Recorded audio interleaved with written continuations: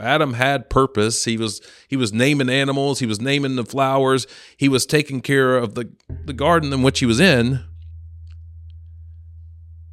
But then that was taken away from him. Welcome to the Men of Conviction podcast. Hey, man, wake up. We are at war. Yeah, I'm talking to you. We are at war. There is an enemy around us. And I'm talking about Satan. He's fighting us. He's fighting battles, and we got to fight back. Welcome to the Men of Conviction podcast. I'm your host, Cordell Nolan. Today, we are going to talk about the fall of man, and I believe that Satan is alive and well today. He is alive, but God is greater than Satan, and we've got to stand up and defeat this enemy.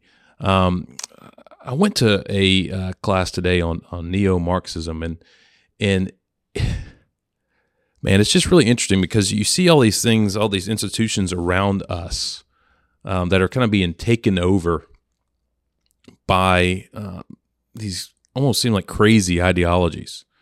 In politics, Republicans, the Democrats, a little few independents that are left, the government just in the whole, the corporate world with their ESG scores, if you hadn't looked that up, the environmental, social, and governance scores that they have in order to participate on the stock exchange. And then there's, social media, sports, the algorithm in social media. There's this infiltration of things that are not true and not of God because of the idea of neo-Marxism, we get to define our own truth now, right? We get to define our own truth as opposed to having a fundamental truth, the Word of God. Then this is where we are. So if you're wondering why things they don't seem so easy, they don't seem so great or so happy-go-lucky, it's because we're probably not following the foundational truths that were set in motion when God created the heavens and the earth. So today we're going to read through Genesis 3, and I wanted to kind of open up with that, letting you guys know that, hey, I feel like we're in a real war. I feel that Satan's attacking me. If I were to tell you, hey, I sat here for an hour before I started recording, you'd probably laugh. Maybe not. It's because he's attacking me. Satan's attacking me saying, you know what, Cordell? Maybe people don't want to listen to this episode. Maybe people don't want to listen to God's word. My hope and my prayer is that God's word will prevail, whether I see the views on YouTube in my lifetime or not.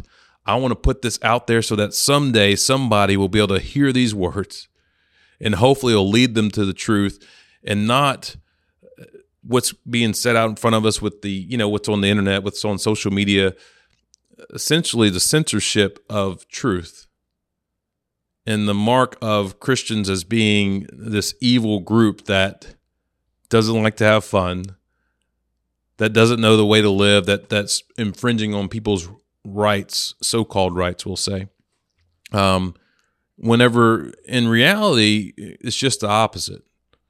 I believe that Christians are the people that are supposed to take in the sick and suffering, the people that have sinful nature and show them the way of Jesus Christ so that they can live a life full of purpose and intention.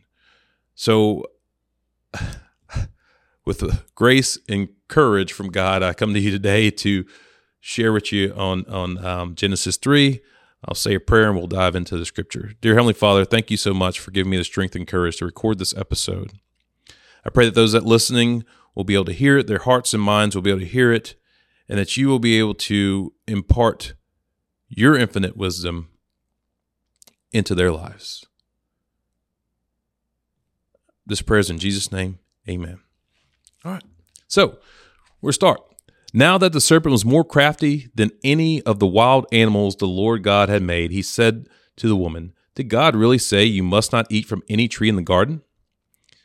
The woman said to the serpent, "We may eat fruit from the trees in the garden, but God did say, you must not eat from the tree that is in the middle of the garden, and you must not touch it, or you will die." "You will not surely die," the serpent said to the woman, "for God knows that when you eat of it, your eyes will be open, and you will be more like God, knowing good and evil."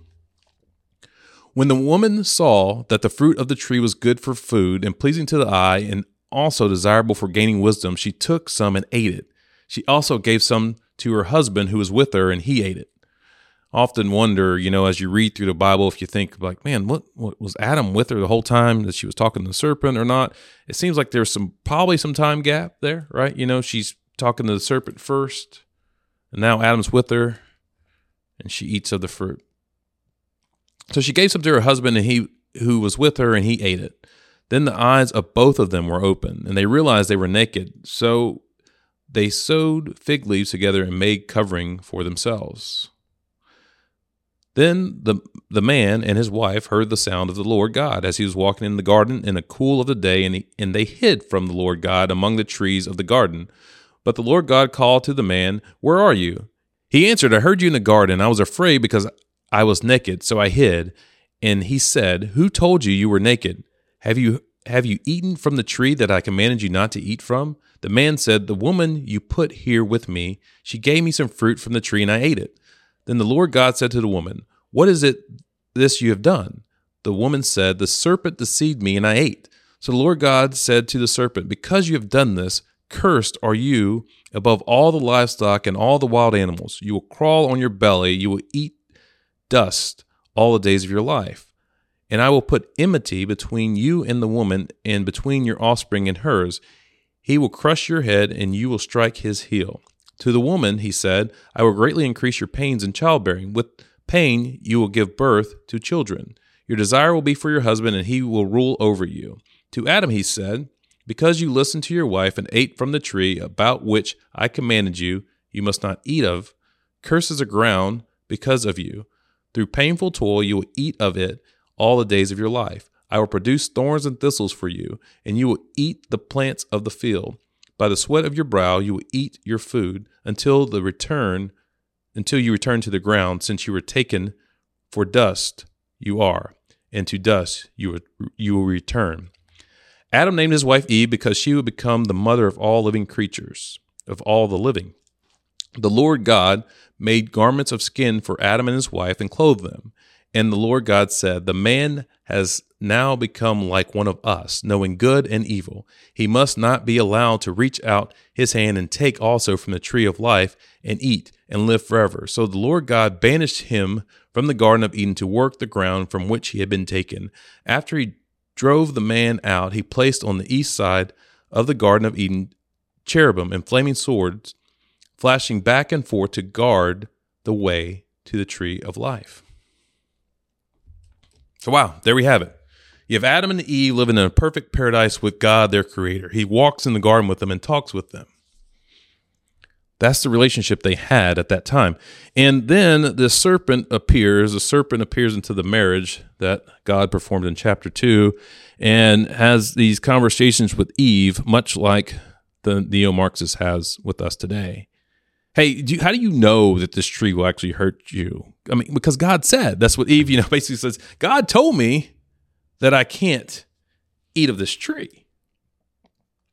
But the serpent says, you know what? No, you can. You will not surely die. The serpent starts with his lie, just like it is today. People are able to change their identities today. If this doesn't seem very similar to the third chapter in the Bible, I don't know what does, because here we are today in a society where we live and we chase and we pursue pleasures and trying to figure out up and down, and maybe the answers are in the Bible, the historical account of creation, the historical account of our Lord and Savior who created us to be with him.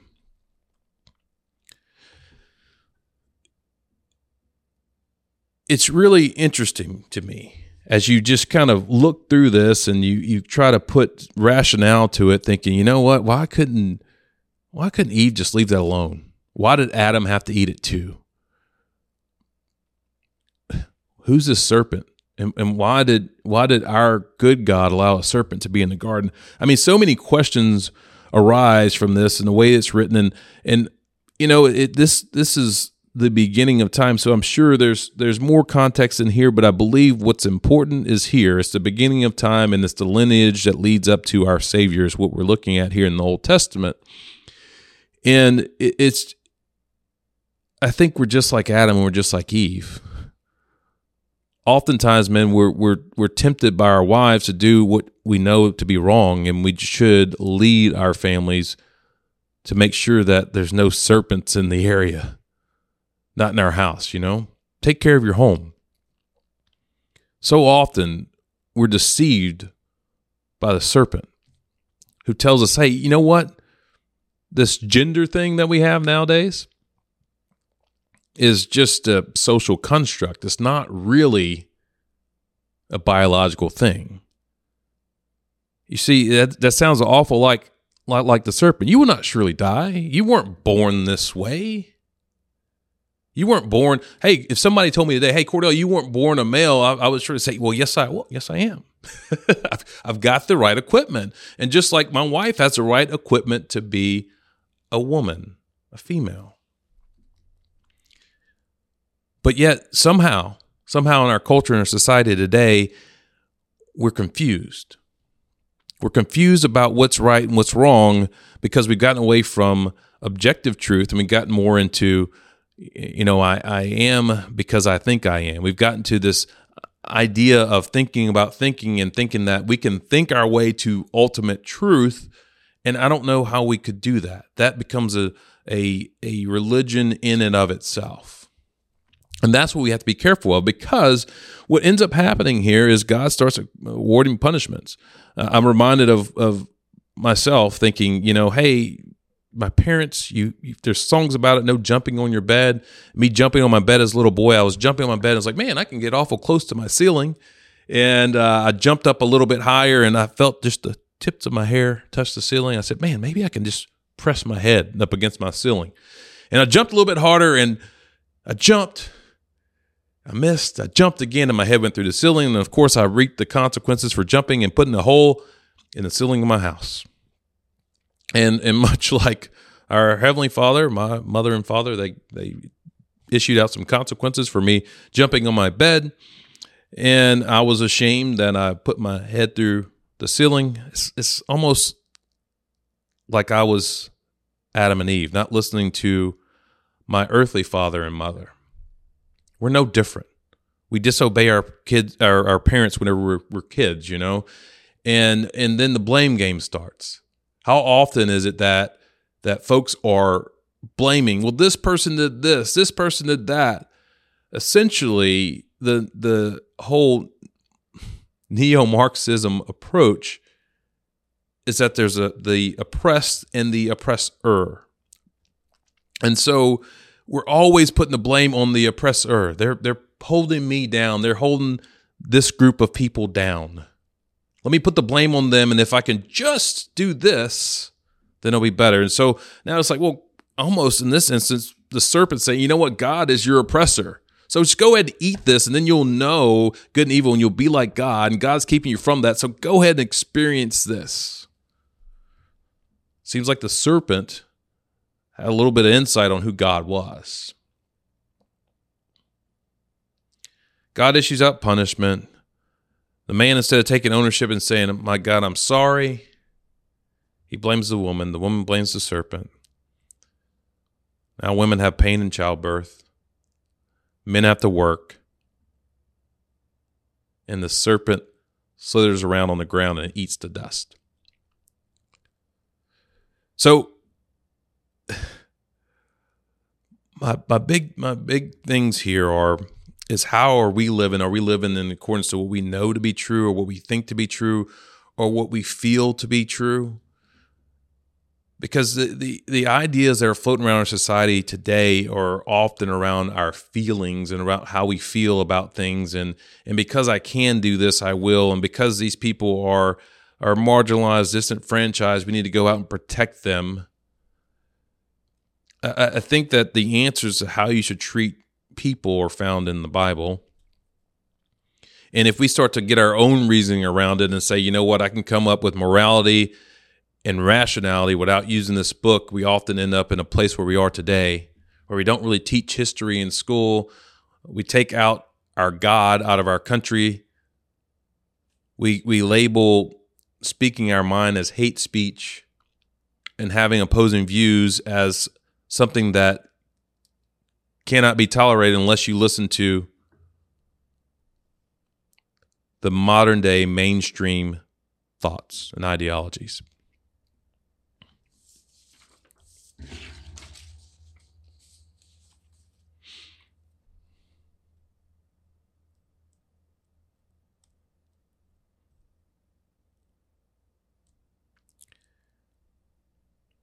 So I'll close with this. God created this perfect paradise for man to live in, gave him the rules in which to operate and live.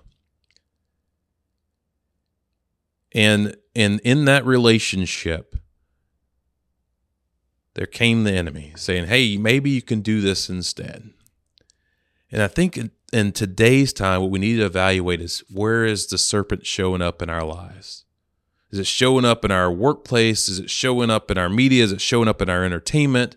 Is it showing up and poking its ugly head and saying, you know what? Living like this may not be so bad. Hey, you know what? If you just do this, you'll like it.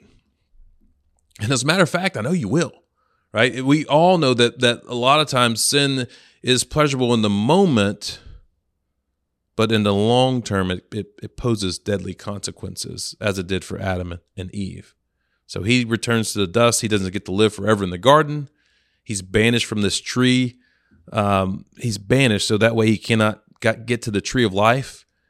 And so, we go through the Bible, and in God's ultimate grace, he provides a way for us to be back in community and concert with him. And so I want to encourage you to figure out what's keeping you from the garden, so to speak. A relationship with a God that's going to take care of you, show you a way for you to have purpose and intention in your life. Adam had purpose. He was naming animals. He was naming the flowers. He was taking care of the garden in which he was in. But then that was taken away from him whenever he chose to be deceived and to do something that he knew was wrong. And a lot of times I think we think we'll get by with it, which it seems like they did for a second. They got by with long enough for them to go put their fig leaves on, but then God's like, hey, I know you're here. And I think it's kind of interesting that God asked Adam the question. He asked him, I heard you in let's see, I'm going to find it here for us. It says, where are you? Like God doesn't know where he is. I heard you in the garden. I was afraid because I was naked, in which God knew all these things already. And God says, so did you eat from that tree that I told you about, which he knew that's what had to have happened? I can only imagine God as a father being so disappointed in Adam and Eve for not listening to him. But here we are. So childbirth is painful for women. We have to work as men. And this is the life that we created for ourselves. But think about what is in your life, what has moved in our lives, what has moved in our world. All the advancements, have they just taken us maybe a little bit further from God? Yeah, it sure is nice to sit in this room with air conditioning and be able to talk into this mic and for you to be able to see me wherever you're listening or listening in your car when you're driving. But has all of these technological advancements taken us away from community and being together? Because I believe we were designed for community. We were designed for community and to serve and worship the true and living God. I hope that these words will encourage you and inspire you to figure out what is it in your life, where is the serpent showing up, and get rid of him, evict him from your life. I'm going to close this out in prayer. Dear Heavenly Father, thank you so much for your word, and thank you for Genesis chapter 3. Genesis chapter 3 to me, Lord, is so much of a reflection not of Adam and Eve, but of our lives today, about how crafty and how tempting sin can be, and how it can look so inviting and acceptable, but yet not be. I pray that you'll help all those listening and help myself, dear Lord, to run Satan out of our lives and live a life that is pleasing with purpose and intention that serves you and serves your kingdom, because I know that that is the path to true freedom in a life that is meaningful and worthy. Dear Heavenly Father, I thank you for this medium. I thank you for this platform. In your name, I pray. Amen. So thank you guys for listening. If you like this episode, please like, share, leave a comment. Like I said, I mentioned at the beginning of this episode, it's a little discouraging. It's like, I feel like I'm being attacked. It's like, man, I look at the views on the videos. I'm like, man, nobody's listening. Nobody's really watching. I don't want a pity party, but what I do want you to do is share this message with others if you think it can help. I want you to leave a comment if you'd like to hear a specific topic about the Bible. But I'm looking forward to growing community of men that believe in the Word of God, foundational truths, so that way we can live a life in unity together and show people how attractive it is to live a life according to God's will, as opposed to that serpent that sneaks up every once in a while. Thank you for listening. This is the Men of Conviction podcast. We'll catch you next time. We're out.